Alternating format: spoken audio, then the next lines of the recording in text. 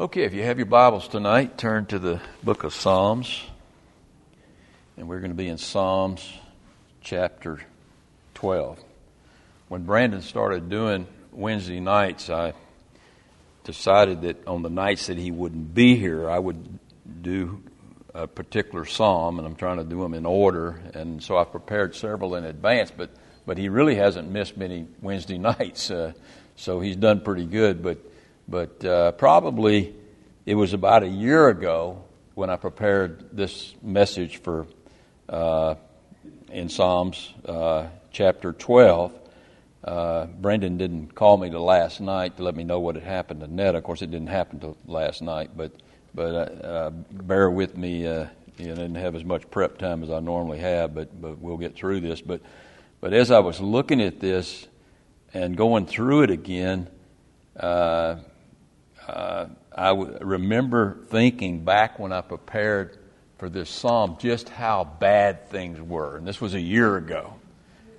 And then now as I was reading Psalm 12 and going over my notes for Psalm 12, I said, man, what a appropriate psalm for the times in which we live. I mean, we're living in the days when every man does what is right in his own eyes. We're living in the days that Isaiah warned about, where good is called evil and evil is called good, and that's exactly what the psalmist is going to address here as we look at this psalm. There's not much of an introduction here.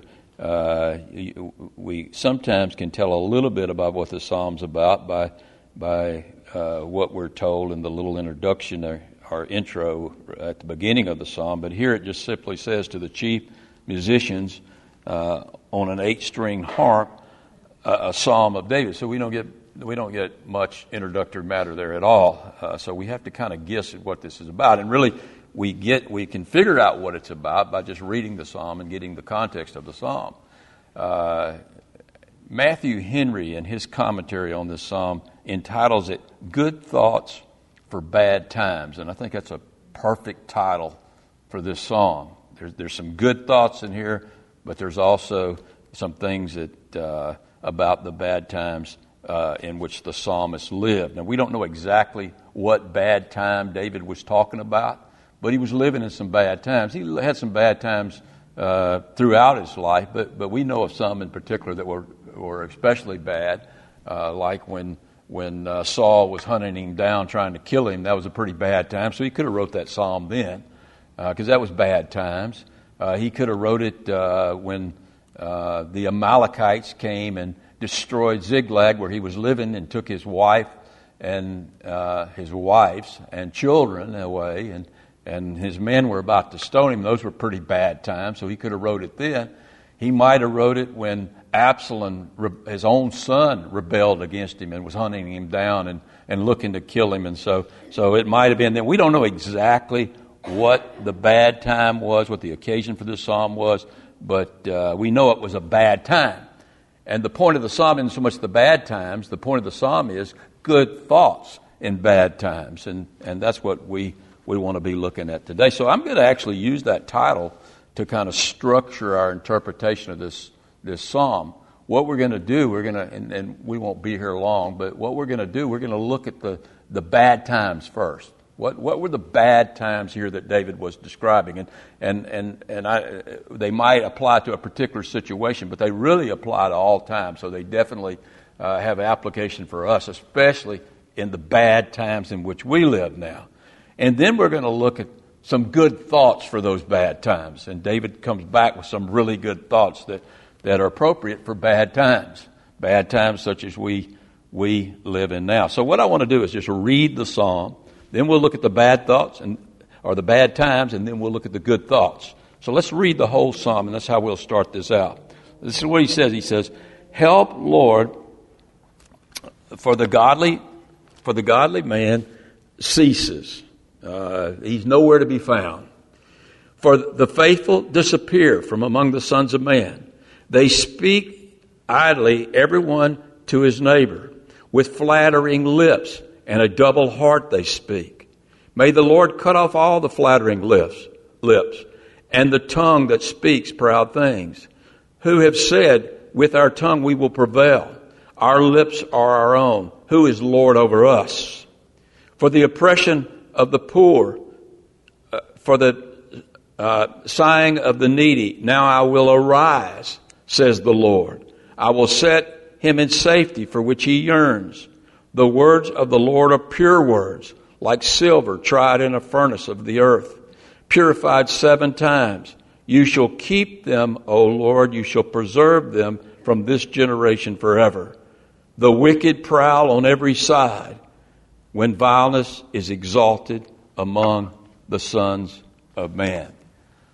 So it's a pretty powerful psalm, and just reading the psalm, we get enough from that to realize that it's pretty apropos for the times in which we live, these bad times in which we live. And let's look at the bad times first that he talks about.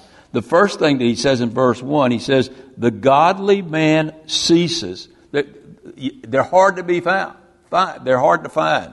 They're nowhere to be found.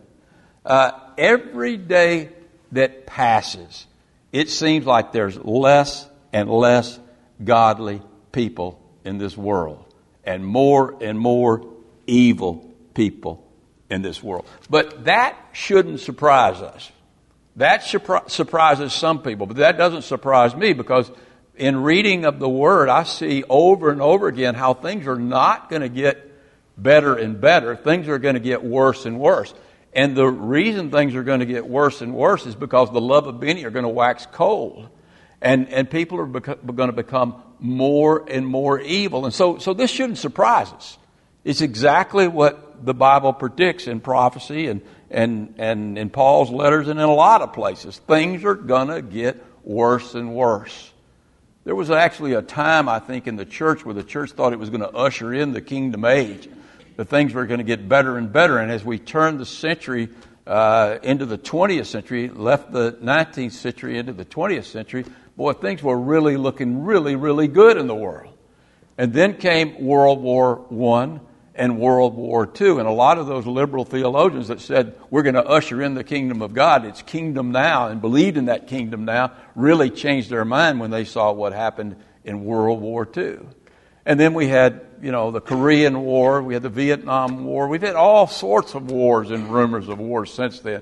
We had the Great Depression, we've had recession after recession, we've had a few good politicians, but we've had a lot of evil politicians, and we've seen our country do everything it can to move God out of the public arena and really do everything we can as a nation to become just as godless as we possibly can. And we've sown to the wind, and now we're reaping the whirlwind. And we shouldn't be surprised. I recently read a poll in the Wall Street Journal, and it says among millennials, less than 30% claim to be religious at all. And many of those claim to be Buddhist or New Agers or they're into witchcraft. So there's very few of the young people coming up today who would even claim to be religious.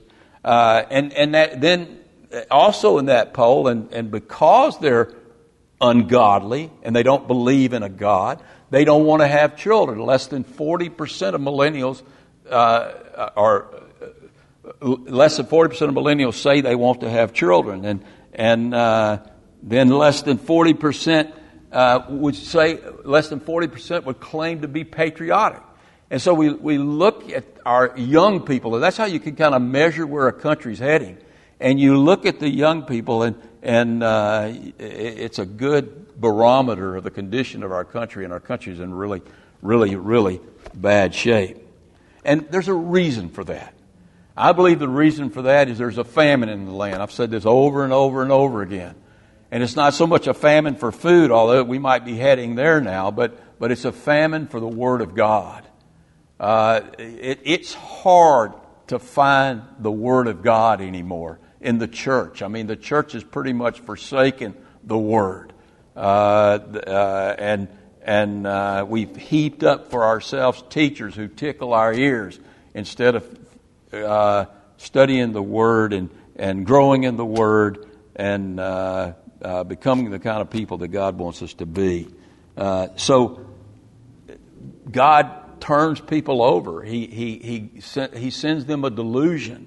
They don't want His Word, and so He sends them a delusion. And that's I think in a lot of churches today, and I'm not picking on her, I don't try to judge any church, but I know there are a lot of churches out there that are teaching false teachings, and we shouldn't be surprised at the situation we're in. And so the first thing is there's just very few godly men and women left on this earth.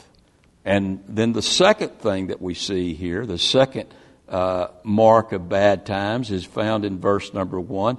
He says, the faithful disappear from among the sons of man. That kind of goes along with the first mark of bad times, the fact that it's hard to find a godly woman or a godly man. So because they're ungodly, they're unfaithful. They're unfaithful to God. They have no relationship with God. But when you're unfaithful to God, you have no character with other people, because it's faith in God, the love of God that gives us the kind of soul that can relate to other people with integrity. And so when God's moved out of the arena, then the faithful disappear. It's hard to find somebody anymore that you can trust. I mean, I listen. I shouldn't waste my time doing it, but you listen to the news, and all you hear are lies.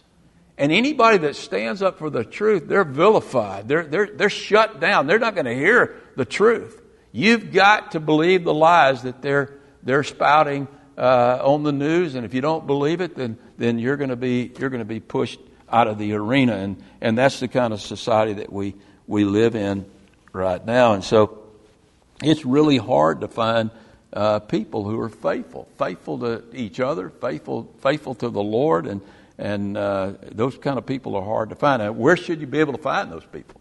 If you can find them anywhere, you should be able to find them in the church. And I got to say, we got a good group of people in our church, and there are some faithful people in our church, and people that you can trust, people of integrity. But for the most part, you look at our nation, and you got to really look hard for people of integrity. They've left the scene. Then the third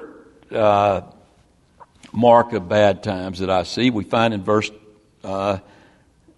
number 2 and verse number 3. Listen to what he says. He says they speak idly, everyone with his neighbor, with flattering lips and a double heart. What's a double heart? It's kind of a plastic heart. If you excuse the metaphor, but it's an insincere heart. It's a double heart. They pretend to like you. They pretend to like you, but they really don't give a flip about you. And I look at some politicians today and how much they claim to like a certain sect of people, and they really don't care for those people at all. They care for power, and they want their votes, but they don't really care for those people, and it's sickening to hear the hypocrisy in the political arena right now. It's sickening to hear the hypocrisy in the news, because I think most of it is flattery. Most of it's coming from a double heart, a heart that seems to love and care, but really it's a hard heart. And we've got a lot of hard-hearted people in this world today. But we have reached that point, as we were told by the Apostle Paul, that in the last days, and by the Lord Jesus, in the last days, men will become lovers of themselves, and the love of many will wax cold. And that's really where we're at right now. And so that's why we're told in Proverbs, beware of the flatterer. Beware of the flatterer. Because someone's flattering you, they're trying to get something out of you. And I think that's really the case in our nation today. In Proverbs 29:5, we're told that the man who flatters his neighbor spreads a net for his feet.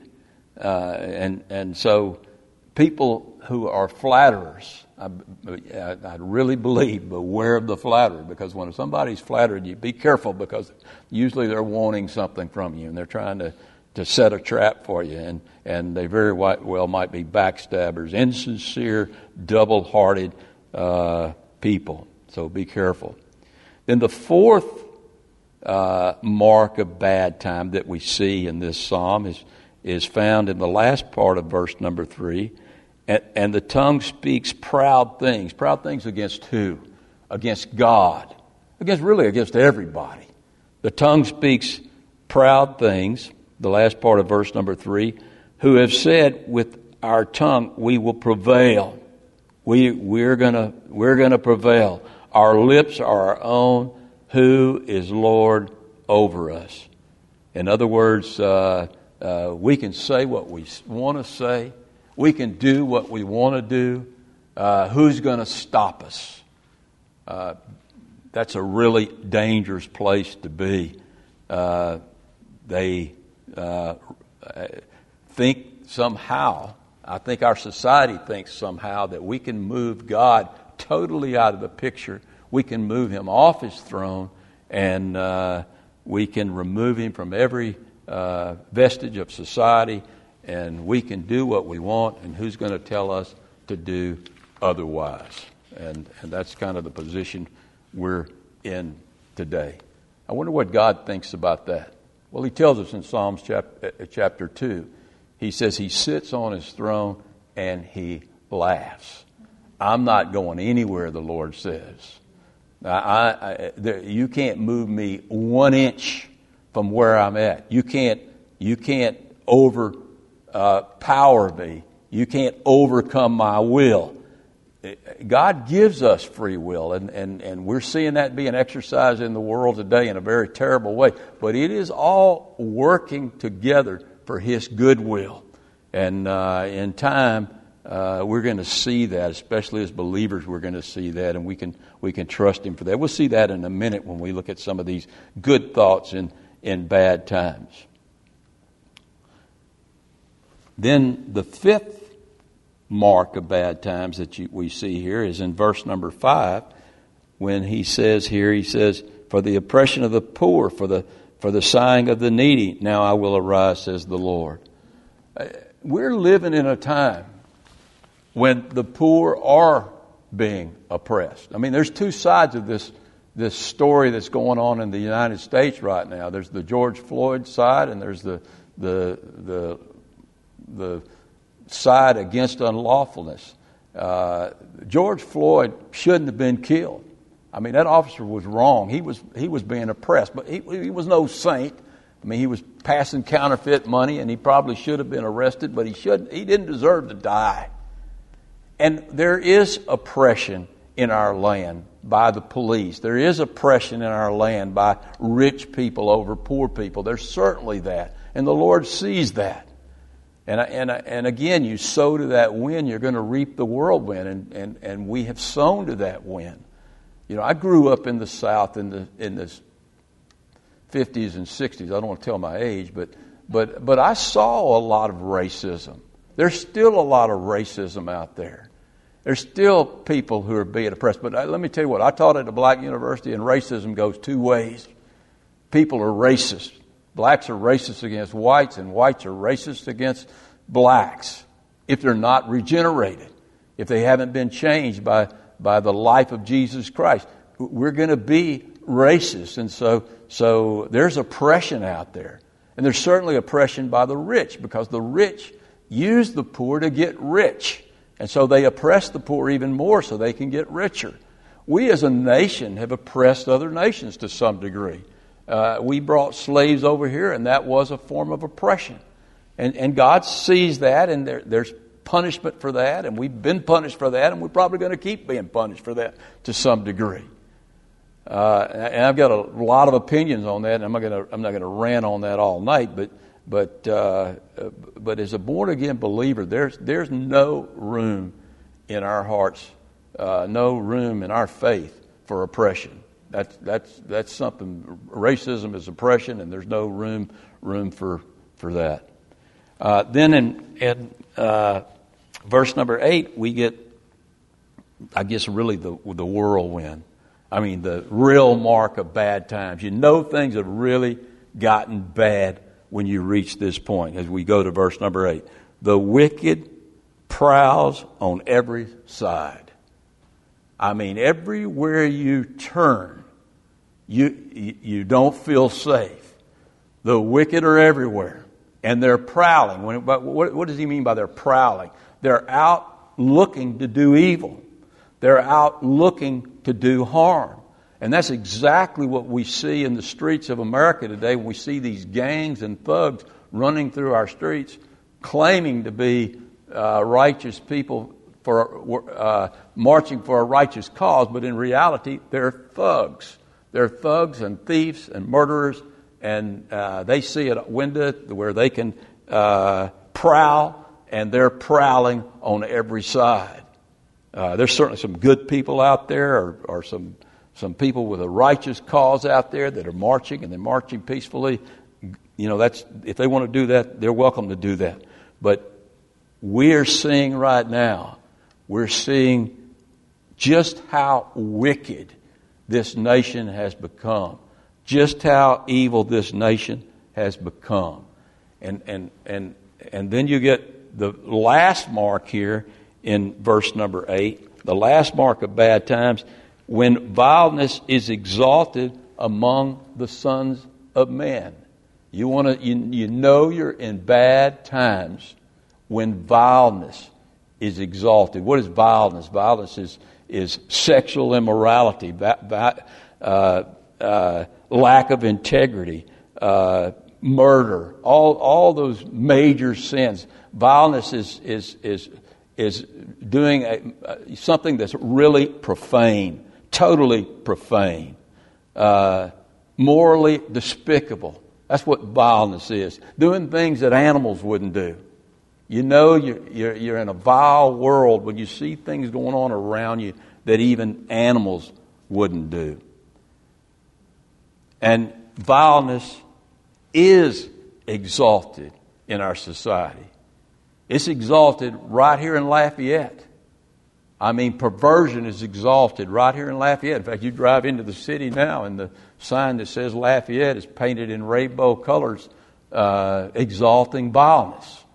I mean, I don't understand why the city government would do something like that.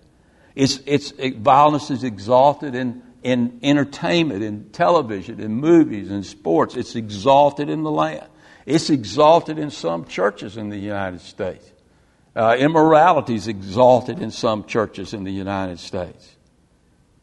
And so we're here. We see the marks of bad times. And it paints a pretty bleak picture of the times in which we live. And I wonder what David would say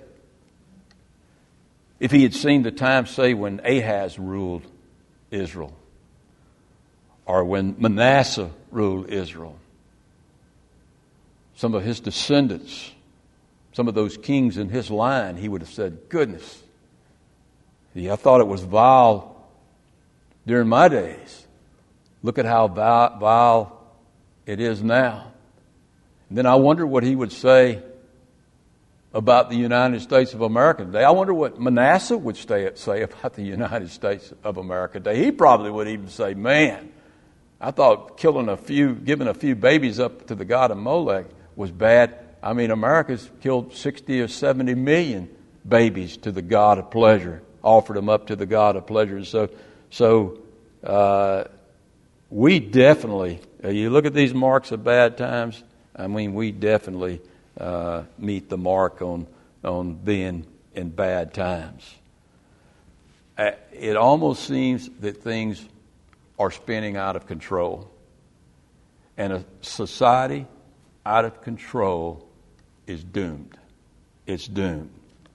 Unless God intervenes. Unless there's some sort of revival. I wonder about that. I pray for that. We pray for that tonight. I'm praying for that all the time. I'm sure all of y'all are praying for that. I'm sure our whole church is praying for that. I know the real church in the United States is praying for that. But it really seems like things are spinning out of control.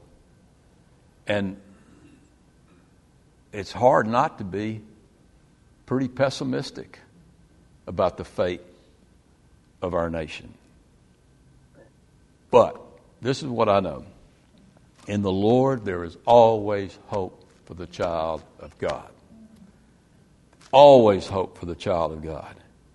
And David knew that too. And that's why in this very psalm where he talks about how bad things were, he comes right back in the midst of that psalm and he answers those bad things by giving us good thoughts for bad times. Some really good thoughts for bad times. So I want to take a look now at a few of these good thoughts for bad times. The first one I want to look at, you could almost stop here. We are in such bad times right now. The question that's being asked is, where's the Lord? I've heard that several times. Or what is the Lord doing? I mean, my answer to that always is, he that keepeth Israel neither sleeps nor slumbers. Hey, he's there. He's on his throne. And watch what happens in verse number 5. Listen to what the Lord says in verse number 5. He says, now things have gotten so bad. The last part of verse 5, he said, I will arise, says the Lord. I'm going to do something about it. It's exactly what he told Habakkuk in the book of Habakkuk when Habakkuk said things, man, they're getting so bad, you're not doing anything about it, Lord. He said, you just wait and see. I'm going to raise up an army and I'm going to destroy Israel. I'm going to destroy Judah. I'm going to do something about it. At some point, the Lord is going to rise up. He allows us our free will. He allows us a period of time to repent. He allows us a period of time to pray to Him in sackcloth and ashes and fasting and prayers and asking Him to help our country. He gives us that time. But at some point, He's going to step in. He's going to arise and He's going to do something about the bad times in which we live. He's going to do something, and we don't know just how tough that's going to be. God's love sometimes is tough love, and I don't know, what sort of storms we might see, what sort of wars we might see. We certainly see disease now with this COVID-19. Again, I don't think the Lord gave us COVID-19, but the Lord allowed us to have COVID-19. And we don't know what the Lord's going to do. I actually believe much worse than the riots that are going on in our country right now, the move to defund the police, all of this lack of integrity, this ungodliness, this lack of character, this lack of faithfulness. I think the worst thing, and all of this is leading to that, the worst thing that can happen to this country, maybe the greatest judgment God can bring upon this country, is to let a certain group of people take control of this country. Now, I'll just name it. Joe Biden and Nancy Pelosi and all of those people take control of the House and they take control of the presidency. That's worse than anything COVID-19 has done to this country. We're going to see some major changes in our life at that point. A lot worse than what we've seen so far. And so I'm hoping, and Donald Trump's not the greatest guy in the world, but I'm hoping he gets reelected. You vote for who you want to, and I'm not telling you who to vote for. You wouldn't listen to me if I was telling you who to vote for. But at least he stands for some things that Christians stand for, and that other side doesn't. And if they take control, the church is going to be persecuted. We're going to be severely persecuted. You just wait and see. But God, there's some other good thoughts in bad times we're going to look at here in just a minute. But God at some point is going to arise, and He's going to do something about the wickedness in the United States of America. It might be we get wiped out. Good news is, well, I'll save that for later, but there's some good news. But those tough times that the Lord is bringing to this country and will bring to this country when He arises and He does something about all this wickedness, that's good too. Because it works in the hearts of righteous people to get them to live more righteously. It gets people to think who aren't saved to think about their mortality and to think about how wicked things have become and say to themselves, do I really want to be as wicked as the rest of this world? Is there a way I can change? Is there a way out of this wickedness? And we know the way is through Jesus Christ. And a lot of people wake up to those kind of things when times get really, really bad. And so the Lord's going to arise and He's going to do some great things. Jesus is not on His throne twiddling His thumbs. He knows exactly what He's going to do. He knows exactly how to judge unrighteousness and wickedness, and He knows how to change things for better, and He's going to do what it takes to change things for the better is in His time. What it might mean, I can tell you right now, and I've never heard people talking about it like they're talking about it now. That doesn't mean nobody knows the day or the hour, but it sure might be that we're getting really close to the rapture. A lot of people are talking about the rapture. A lot of people are talking about the rapture because we're longing for the rapture. We're longing to get out of here. We're longing to escape this wicked world as it implodes right before our very eyes. And not only that, the Lord's not only going to arise and come get His church at some point. He's going to arise and come back with His church, and He's going to rule and reign on this earth in righteousness and peace forever. And so we've got a lot to look forward to.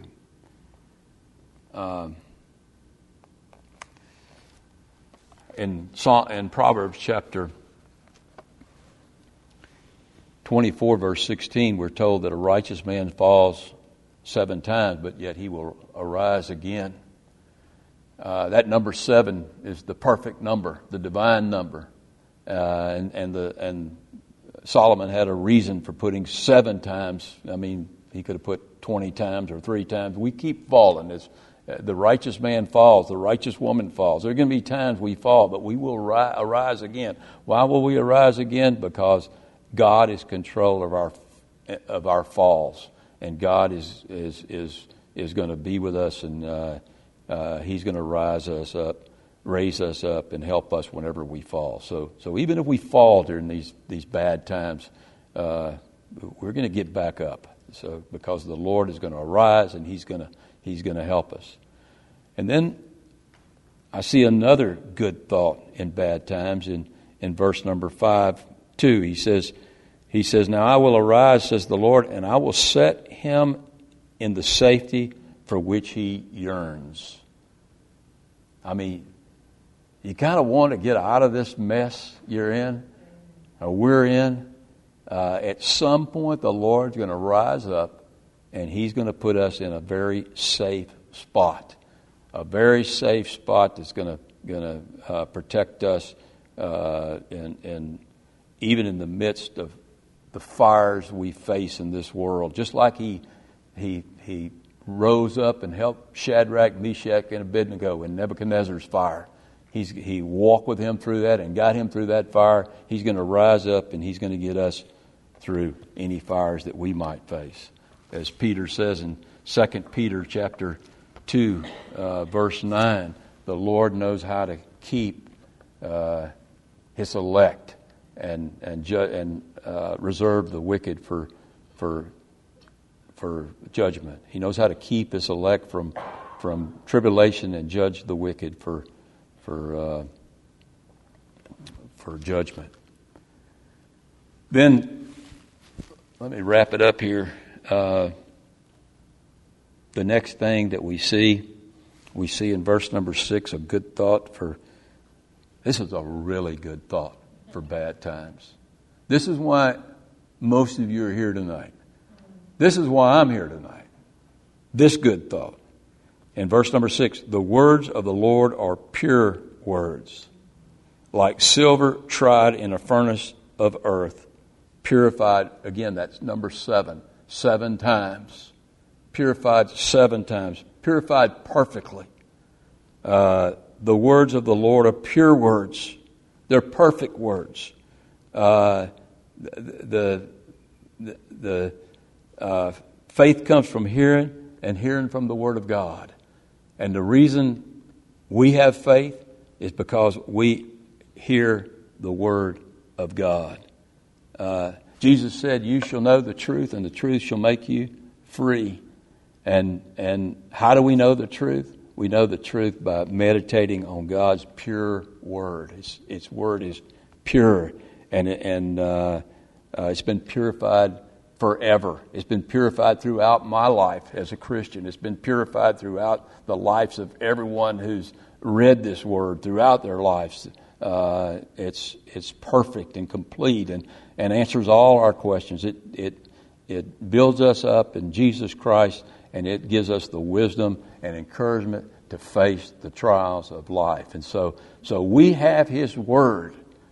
When we're in bad times, the good thought is, I have His Word. And the more I'm in this Word, and the more this Word becomes part of my mind, the more I'm able to face the bad times of life.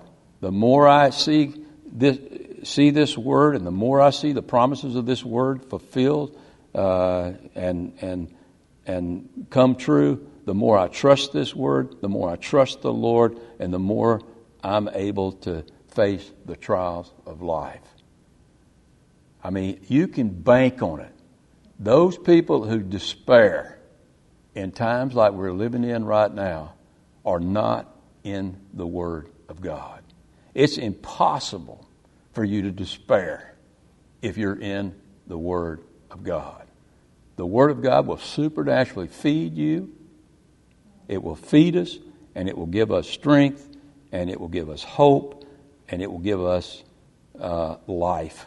It will grow us up to be the kind of people we need to be in very difficult times. And then the last thing that I see here in verse number 7, this last good thought. There's a lot of good thoughts here, but the last one I'm going to look at, verse number 7. You shall keep them, O Lord. You shall preserve them from this generation forever. Now, there's 2 ways to look at that. The Lord's going to keep His people. He's going to preserve them from this generation forever. He's always going to preserve His people. We know that's true, and we see that elsewhere in Scripture. But I think in context, what he's talking about the Word of God. He's talking about His promises in the Word of God. He says, you shall keep them, O Lord. There's not one promise that you've made in your Word that you won't keep. You shall preserve them from this generation forever. Your Word is preserved, your promises are sure, and you're going to keep all your promises. And I don't know of a better way to finish than that. Because if we really believe that all the promises of God are for sure, then that's a really good thought for bad times. I mean, He's promised us so many things. I mean, one of the things He's promised us is that our days are numbered. They were numbered. God wrote our days down in His book before there were any of them. And so the wicked can't do anything to us that God doesn't allow to happen. The wicked can't shorten our lives one day. God's already written down in His book just how long we're going to be here, and He's going to keep us here, and He's going to keep us during and watch over us during those times. We're told in Hebrews chapter 13, He promises that He will never leave us or forsake us. So no matter how bad things get, the Lord will never leave us or forsake us. And here's the one that we all come to all the time, and it always pops into my mind, and that is that all things work together for the good of those that love the Lord and are called according to His purpose. That whatever we go through, it's for our good. Nothing that will harm us or be for our bad. It might harm us. It might hurt us. But it's going to be for our good. Nothing happens to us that's bad for us. And then let me finish with this one. In Romans 8:32, he says, He who spared not His own Son, how much more will He freely give us all things that we need to face these bad times in which we live. The Lord is going to take care of us. The Lord's going to get us through this. He got David through all of those hard times and all of those bad times, and He's going to get you and I through whatever we're facing right now. Whatever we face in the future, He's going to get us through every bit of it, and He promises that one day He's going to arise, and He's going to come get His church. He's going to get His people, and He's going to take us back to be with Him forever. Let's go to the Lord in prayer. Father, we just thank You for Your word. We thank You for all of the things that You teach us and all the encouragement that You give us in Your word. Father, I thank You for all the promises that You've made to us. I thank You, Lord, that when we look at the news and we see our society imploding around us, Lord, we know that You're still in control. And if You want to abate these situations, Lord, and You want to make things right and You want to turn this nation around, Lord, You can do it. Lord, we pray for that. We pray for revival in this land. We pray that these hard times bring about the salvation of many souls. Lord, and we want to see everybody saved who possibly can get saved. But Lord, we also long for the time when You arise up and You come and get Your church and You bring us to be with You. And then, Lord, we come back with You and You rule and reign on this earth. Lord, things are only going to be right when Your kingdom comes to this earth in a physical way, and You rule and reign in righteousness and peace. We look forward to that day, Lord. Until that time, we ask that You strengthen us and continue to encourage us through Your word, through Your Spirit, through our exhorting one another. We just ask for Your blessings on our life. We ask it in Christ's name. Amen.